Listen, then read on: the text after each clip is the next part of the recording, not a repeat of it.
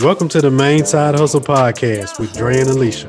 The business and lifestyle podcast for those holding down a 9-to-5 and working that side hustle. If you like what you hear, tap in with us. Subscribe, leave a comment, and give us that 5-star rating.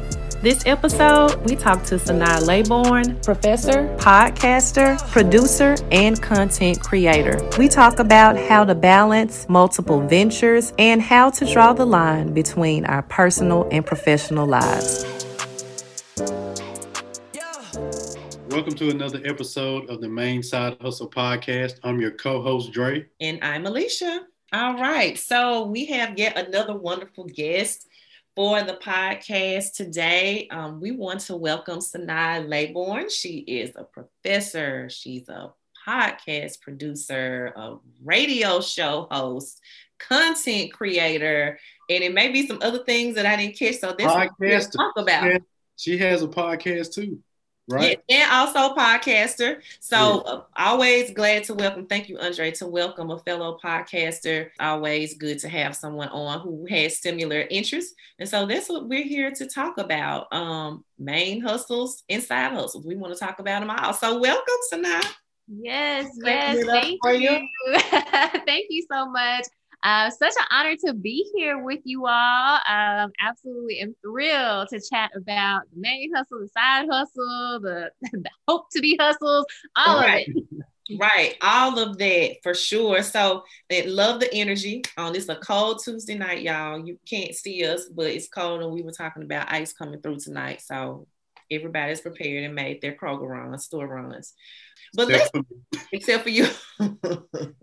I ain't made no run. Anyway, go ahead. So we want to jump right in and tell us, before we talk about the side hustle, you have to have a main hustle to have a side hustle.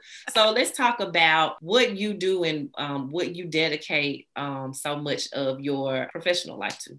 Yeah, so I am an assistant professor of sociology at the University of Memphis in my third year as a professor here.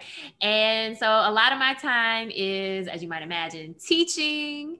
I teach classes. Right now I'm teaching a couple of courses on racial and ethnic minorities, or that's the name of the course. But the course is about race, racism, racial inequality, broadly speaking. So very relevant as always, but increasingly relevant now, and students are really excited to learn because they're actually able to apply, what they're learning in real time, unfortunately. But for the students, I think it's great because they're really, for a lot of them, for the first time, getting a language to talk about everything that's happening in our country and then also around the world as well. And then as part of my job as a professor, I do research, and that's a big part of the job. So doing my own research projects, writing, getting articles published in journals, but also in more popular mainstream media, and then also working on a book. So that is the main hustle. That's She got like 4 or 5 other things. Right. So obviously we'll be talking about time management as well. Definitely want to know how you juggle all of those things. So that's a huge job. Big academia energy and vibes. There was something I tested my hand at. I was like, nah, I don't know. I love the kids, but I don't know if I want to be doing all of that. But did you always want to be in higher education, or what was your pathway to that? Yeah, so I was one of those people that I didn't know what I wanted to be when I grew up, and probably still don't. Well, I think I'm coming into more of an idea now.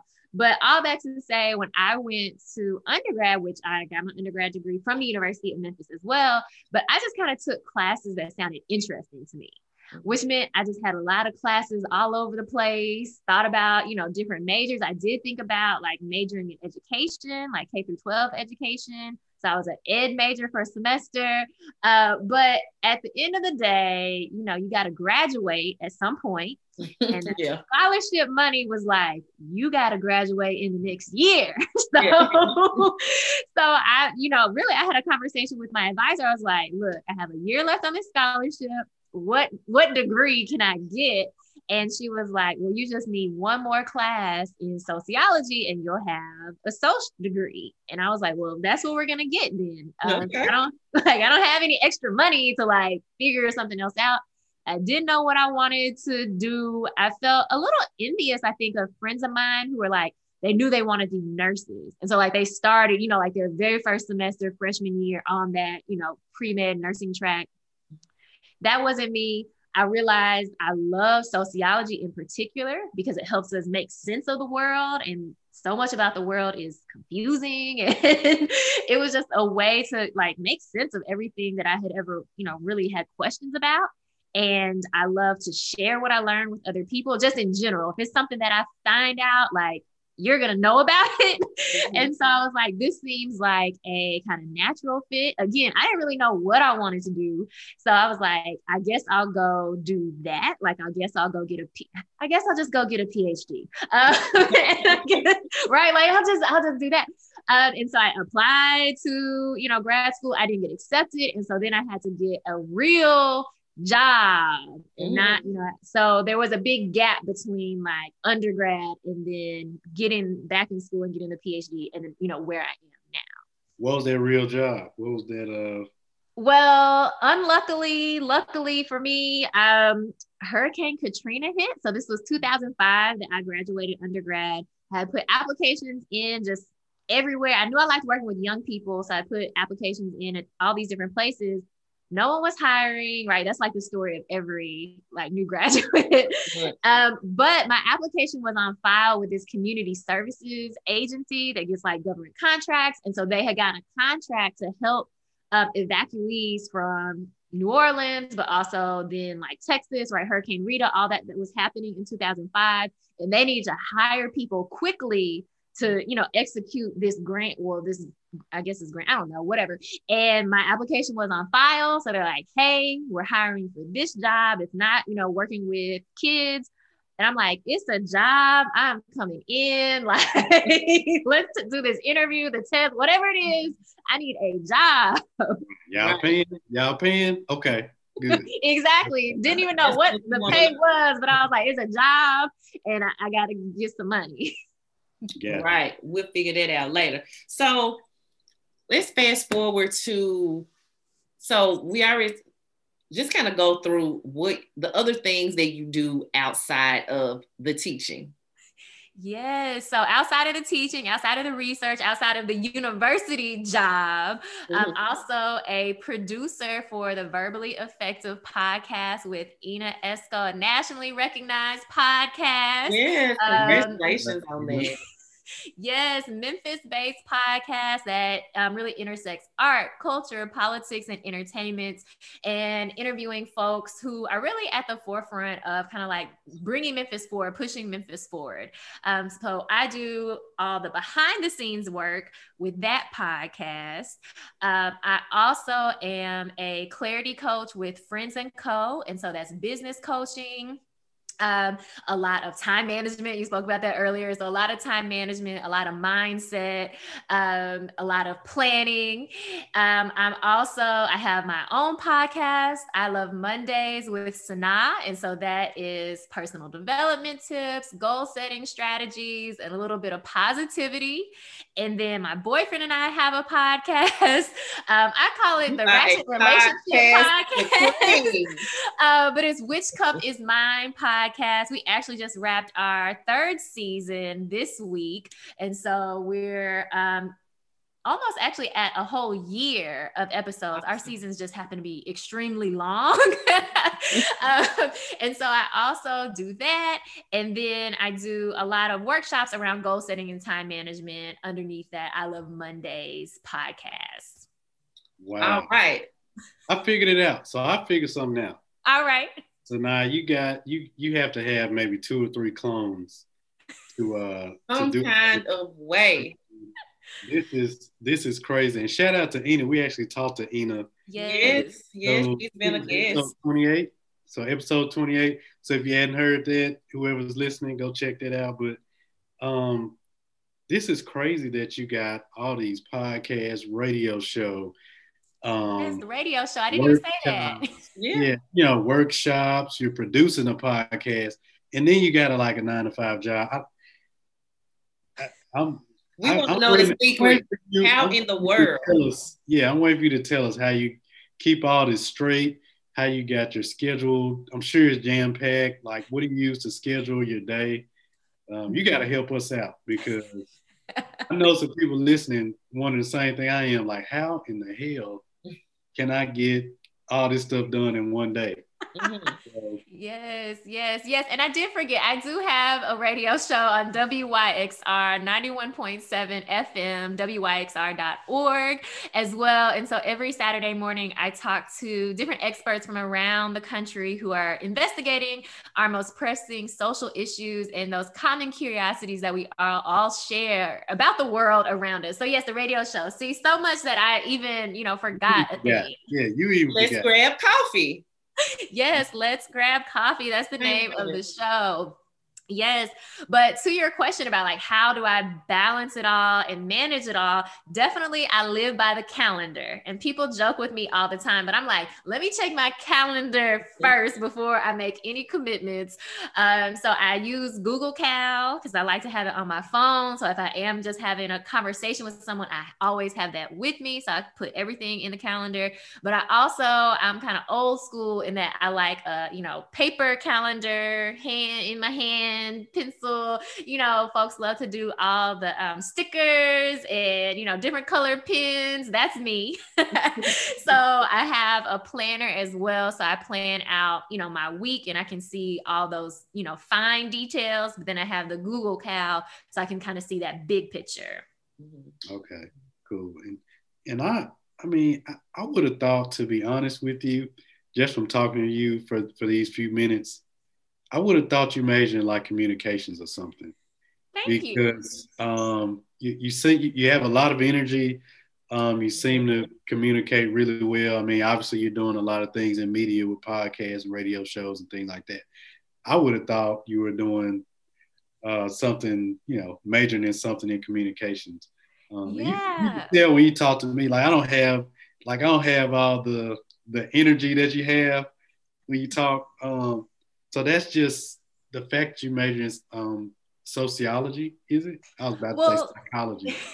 It is sociology, but I think it really stems from high school. And shout out to my high school, Riley Egypt High School here in Memphis, Tennessee, because we had, Riley Egypt Television, and we were one of the few high schools in Memphis that had our own like television show, within our school, right? And so we learned like how to create and package, a show, right? We had the set, we had the cameras, the audio, doing B-roll, going to all the different functions and shooting video there. So that was like part of it. And everybody, learned those different roles, including being in front of the camera. So I think that's part of it. And then I was a part of the Teen Appeal, the journalism, the high school, the Memphis Citywide high school newspaper. So then we also got training in journalism. So I did that. I was a member of Business Professionals of America when I was in high school, and I competed on the extemporaneous speaking, both the individual event and then like the small business event. And so it was really all of those trainings, just things to do when I was in high school that really have just stayed with me. Mm-hmm. And so with that, I'm just thinking about, what's unique is all of these things that you do outside of your full-time, they are kind of in the same family, same industry. Yes. So to Andre's point, communications and all of that stuff. And I'm just thinking about sometimes how you would hear like, when are you going to know exactly what you want to do? And sometimes I think there's this perception that you can't have your hands in all of these different things, because the saying is, what is that? Jack of all trades, master of none, right? Mm-hmm. But I don't know that that's necessarily true. So kind of talk about just in your experience, having all of these different buckets of things to do? Have you had people to tell you like, okay, like when you're gonna get focused on just this thing, or you're doing this thing over here? Have you had people have those conversations with you? I've definitely had someone tell me that exact thing, right? Jack of all trades, master of none. Like, you don't want to be the jack of all trades. Actually, the first time anyone ever told me that was in high school. Like, I'm even like flashing back to remembering like when a teacher told me that. But I think, we have to learn and explore and figure out what it is that we are interested in, that we might have a talent for, before we can become a master of anything, right? I mean, surely we could just decide like, okay, this is the thing I'm going to do, and then just go pursue it, right? There's nothing wrong with that. I think some people do that. But then often I think those same people later in life start to branch out and kind of, try different things. I think we are all very multifaceted. We have multiple interests. And so we're not like single people, you know what I mean? Like just like one solitary thing. Maybe some people are, but I would say even still people have hobbies, right? Like it might not be a money-making thing, but you still have multiple interests. And then I also think it comes down to perspective. Like I do a lot of different things, but to both of your points, like, are they really that different? So I think it depends on how wide you want to cast that net, because for me, they all are very much interconnected and supportive of one another. So it's not like I'm doing 5 or 6 separate, completely different things that require completely different skill set and mindset and, all that. So I think it depends on how wide you want to cast that net also. Yeah, that's a good point. That's a good point.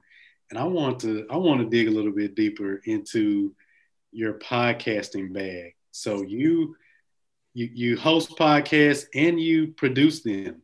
Mm-hmm. So talk to us about producing a podcast. And I'm asking this. Obviously I want to know. And obviously for selfish reasons. But I got some selfish reasons, because me and Alicia have been thinking about, look, we might need to get a producer because we running out of time in a day to do all this stuff.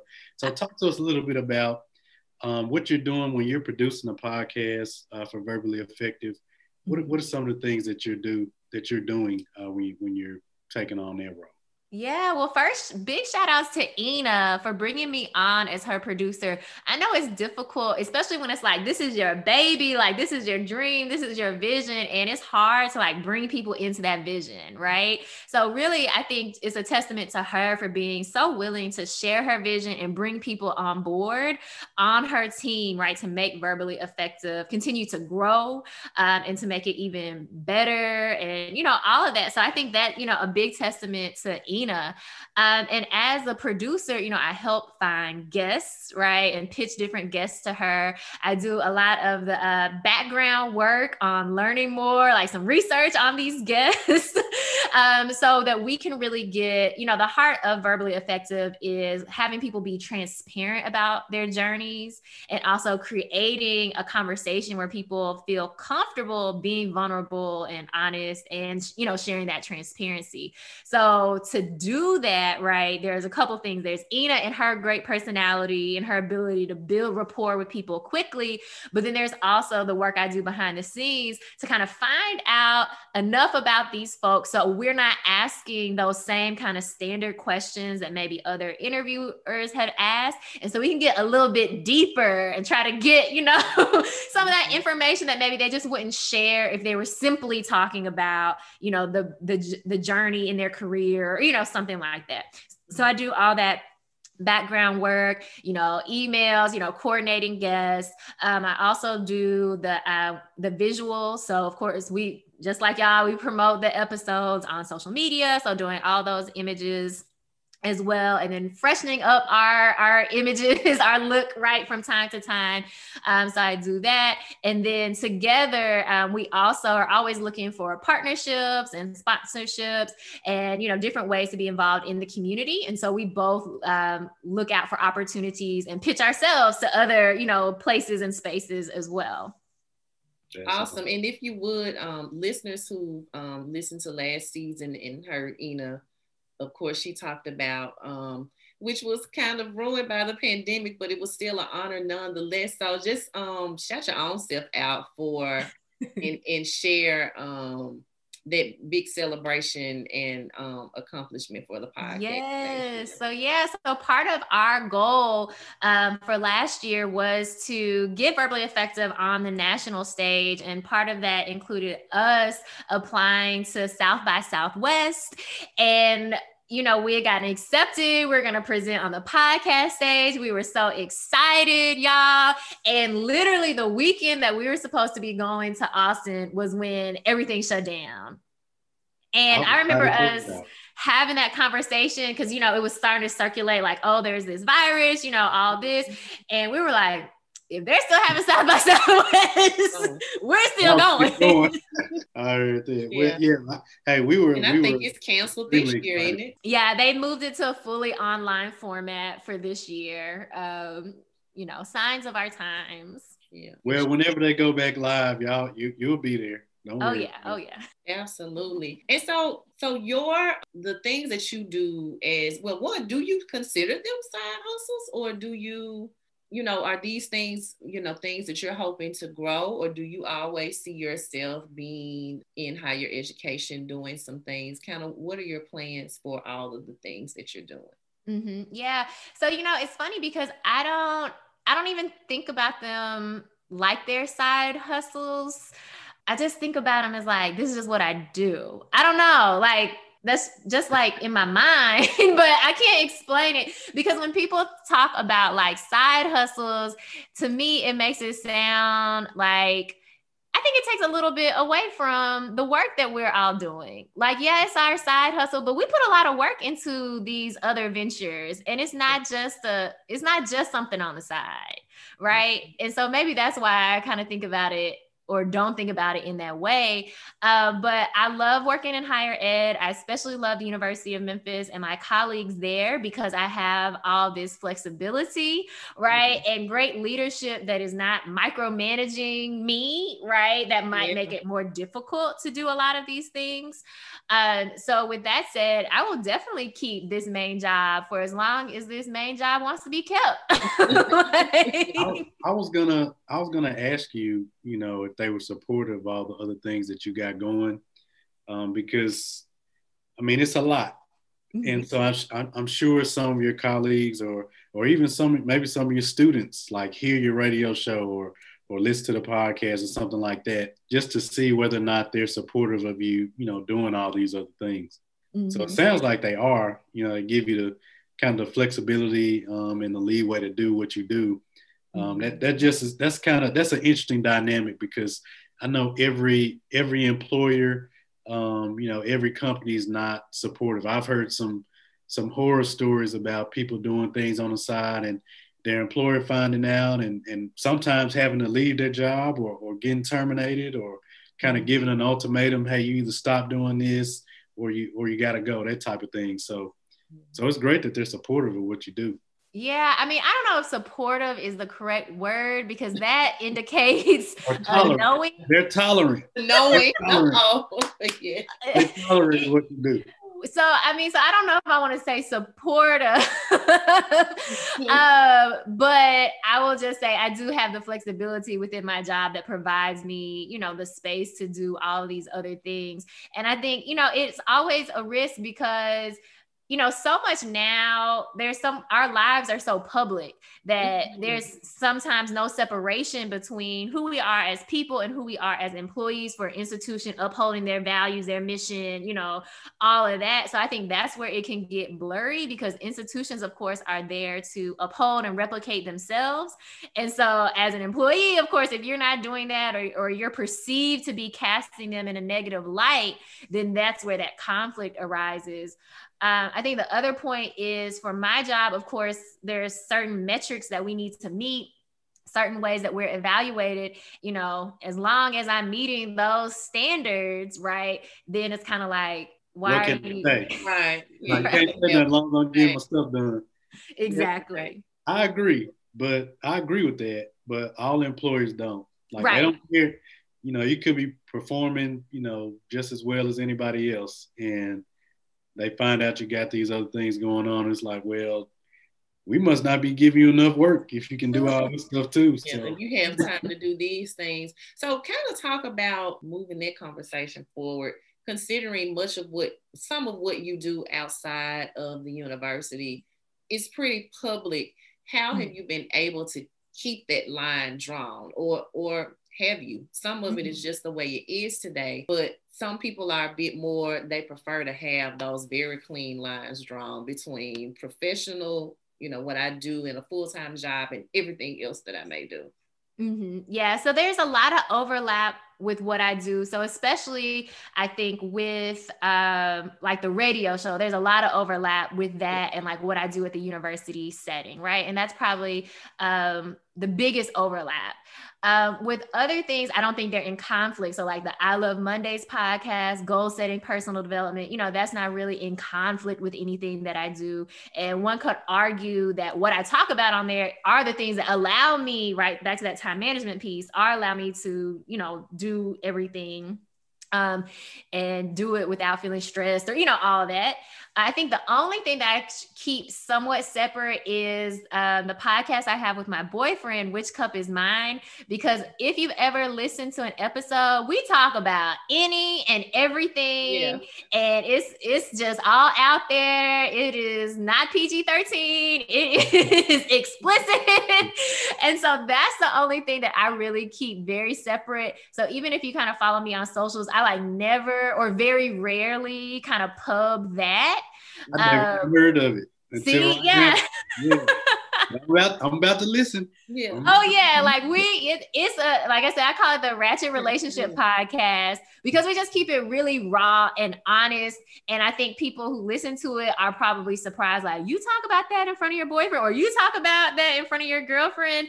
And so I definitely keep that off my Twitter, which I think is where all my like colleagues are, versus my Instagram, where I think it's more like my peers, right? And then I don't post it at all on Facebook because, Facebook is where your family is. And so you can't have grandma hearing that. Yeah. Grandma. Yeah. And I think it's an art, so there was a time when I was writing, and this was when Instagram, I'm gonna say, first came out, but I always like to say it's probably not true that I was one of the early adopters of Instagram, like when they only had like 3 filters and nobody was really on there, when it was actually for photography. But I started a writing page, and sometimes it can get, you feel like there are 2 personas. There's work, public, whatever, family you, and then there's you, still same person, but this other thing that I'm doing. And so I'm always interested to see how people are kind of juggling that on, more so on social media. I'm not saying, that the way you act over here is not the way you act over there, but these platforms and who tend to congregate on those is completely different. Yes. I mean, I did recently block my direct supervisor, the chair of our department. Yes, I did. I blocked her on Twitter because I was like, I feel like you watching me. It's like, I feel like you watching me. And if, you've seen some of my tweets recently, I've been very upset about, we have our annual evaluations that are due at the university. And I've been very upset about those annual evaluations. And I have voiced my complaint on Twitter, as you do. And so I was like, you know what? My boss basically does not need to read my complaints. Just read the nice eval that I submitted, but not the commentary around it. Nah, you probably did the right thing. There are many times I'll type something out and I'm like, just don't even press post or post and delete, because it's, I have to get my little piece of paper, my little journal, and write it down. But we have kind of become conditioned to, I don't think it's a bad thing to share out. But sometimes, they lurking. They may be on there, but they're on there. So look, so now I got a quick question. So out of all the things you're doing, which one or which couple are more, I guess, helping you more financially? Which ones are the most financially beneficial for you? Yeah. So out of the non-main hustle things, I love Mondays is and that's really where I see myself kind of, Alicia, to your question earlier about where I see myself kind of maybe growing or expanding, definitely within the I Love Mondays podcast. Because as I said, like I do workshops associated with, again, time management, goal setting, personal development. I have an Etsy shop where I have workbooks and different worksheets around, that same thing. And then I have other plans for other, products and services down the line. But for me, the I Love Mondays kind of brand and that whole kind of movement is where I see myself growing over the next few years. So then you're going to have the I Love Mondays TV show. Yes. You're going to have us on, just have us on, because we said it first. Yes, so yes. Have us on as guests. We'll come and represent Memphis for you. Absolutely. Yes, y'all heard it here first. And when we're doing that retrospective of like, when did you know, or when were you thinking about expanding, we'll be like, we can run the tape back. Yes. Ray said it. Giving you exclusives. And then, I'm sorry, Andre, did you have another question? No, I'm good.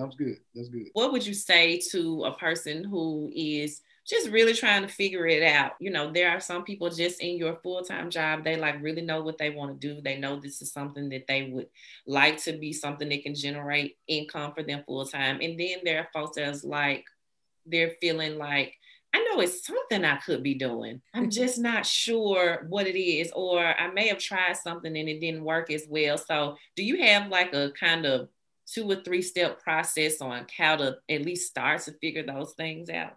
Mm-hmm. Yeah, I would say if you've already found things that you don't like, you're already a step ahead, right? Because sometimes it is, it's just as important to know what you don't like as it is to know what you do like or what you might like. So I think the first thing is consider those things that you like, that you enjoy doing, right? And those might give you hints at what that something may be, right? It might not be a one-to-one, but it can give you putting you in a direction, right, of things that you might like to try or that might be new opportunities for you. And then I would say yes, practice saying yes to opportunities that you get. I know it's a big thing now of like people who are like, I need to be paid for everything I do, like no free labor. And there is a time and place for that. Like definitely don't get exploited. That's number one, right? Definitely don't get exploited. But if you're trying to figure out what it is that you might like, sometimes those free opportunities or unpaid opportunities are a gift to you to see if this is something I'm interested in, or even for you to learn a skill that you don't have yet or that you're still trying to cultivate. So I think saying yes is really important. As well, that saying yes is important. And that could be what we call your proof of concept. I mean, a lot of past guests that we've had, they talk a lot about that. You don't really get a lot of support that you would like to get until you have that proof of concept. And sometimes that might mean doing some free work here or there. You want to produce a podcast. Okay.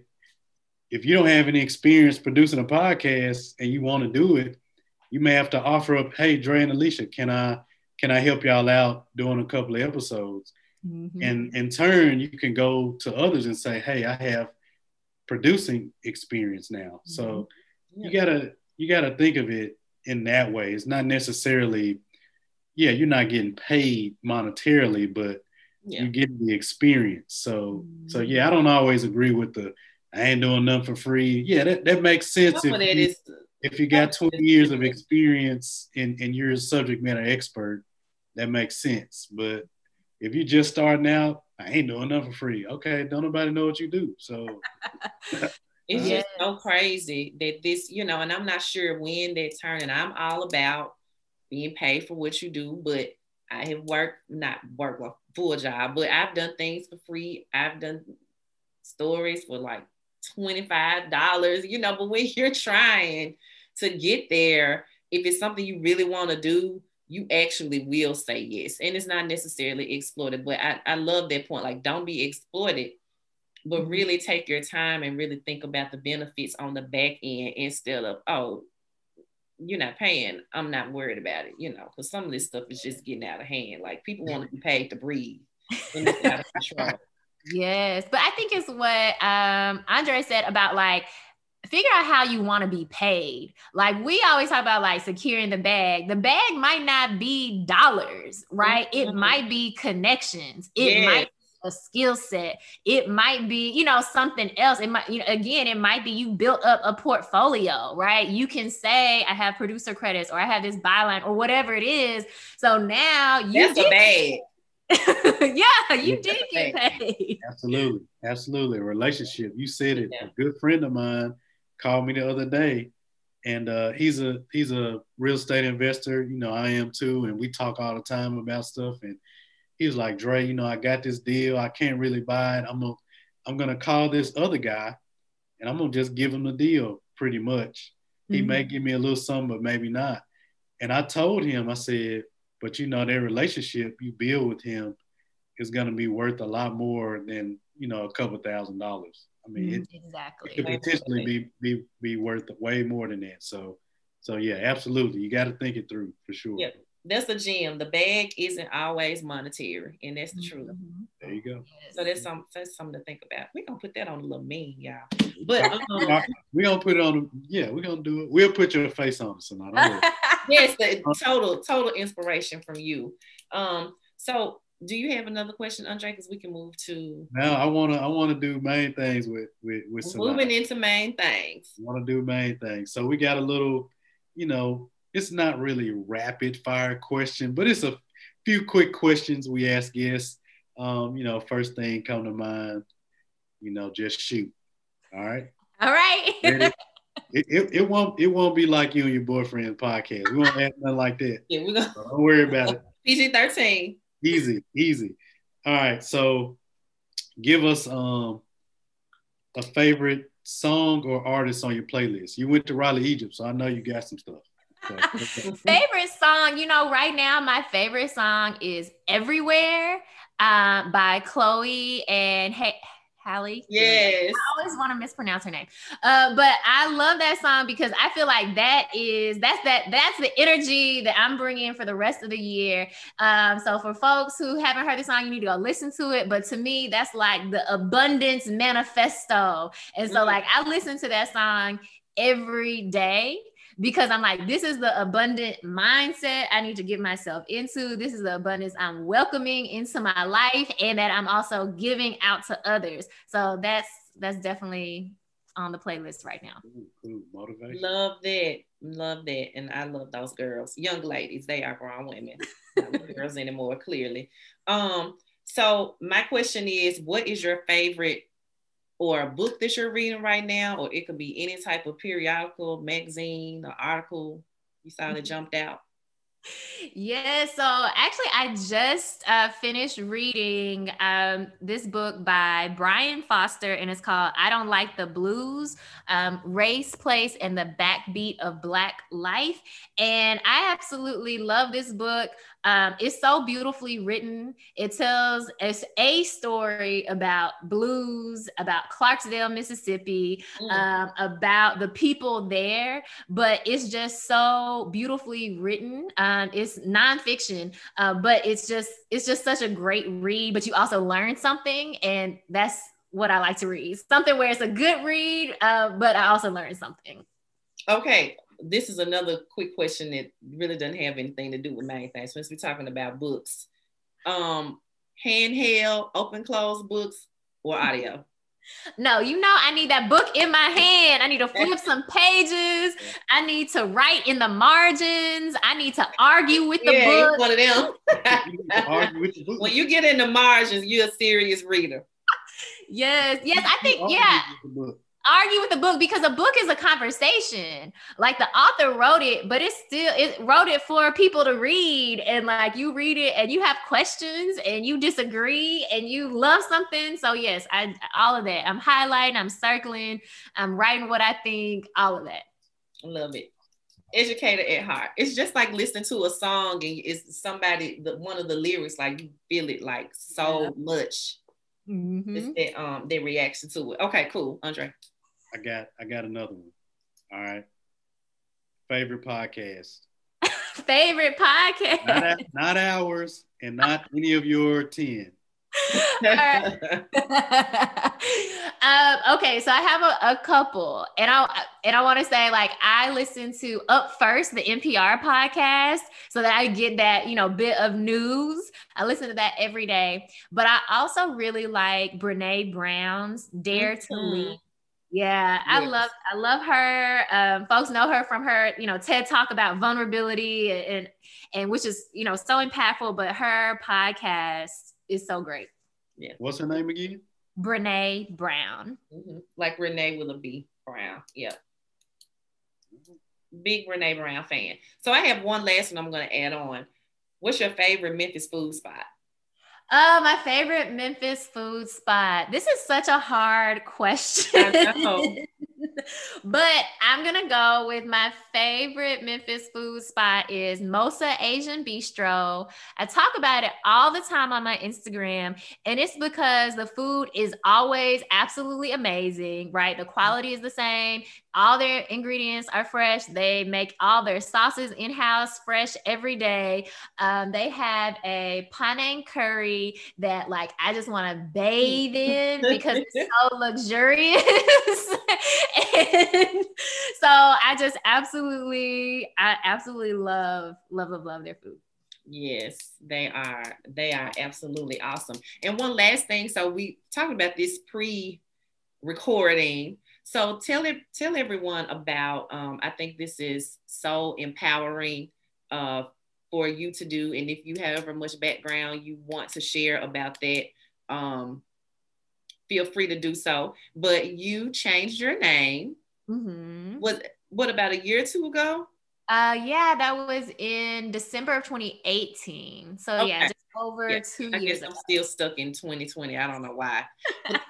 Tell us about that. Tell us, for those who may have known you or even just seen your name prior to that, and then what was behind the name change. Yeah. So, because a lot of folks, especially for your Memphis listeners, may know me by a previous name, Wendy, which it even feels so weird for me to say that, like, right now, because I'm like, I don't even know this person. I was adopted as an infant from Korea. And so I had a name, as people do, when they're ushered into this world. And so that name was the name that I reclaimed, Sana. And I, knew that was my name. My parents, were very upfront about the fact that I was adopted. And like, I knew at some young age that I had a birth name and all that information. But I think for me, growing up, like, that name really had no meaning for me, right? So just thinking about that process of me coming into a more comfort with myself as an Asian American woman, just being more comfortable with all the facets of who I am and showing up as fully me all the time. So kind of to your point earlier, like, yes, indeed, we all have different roles for the different jobs or relationships, kind of that we have. People know us a little bit in different ways. But for me, for a lot of my life, I felt like very fractured into these different roles or identities as a daughter or a family member or friend or in the community, whatever, all the different ways that people know us. I felt very fractured, like I couldn't fully be myself. That I think it was really, but it was really a lot of shame around like not knowing, my birth family. And there's so much emphasis on like birth mothers and like moms, love their children. And so that if your mom didn't raise you, like something is wrong with you, just all these different kind of stories that we think about people who are adopted or abandoned or, whatever the language you want to use about that. So I feel like I did have a lot of shame, around that. And then I also think for me growing up in Memphis, a very Black and white city, it was also difficult to make an identity, a group-based identity when it's like, but where's my group? Right? Like being Asian American is a group experience, but how can I access this group experience on my own. And so that was part of it. So when I got my PhD, I was at the University of Maryland. So in the DC, Maryland, Virginia area, really huge Asian American population. And very just racially and ethnically diverse in general. And so I was able to actually like learn more about what it means to be Asian American with other Asian Americans in an area that's like, there's a lot of Asian Americans, right?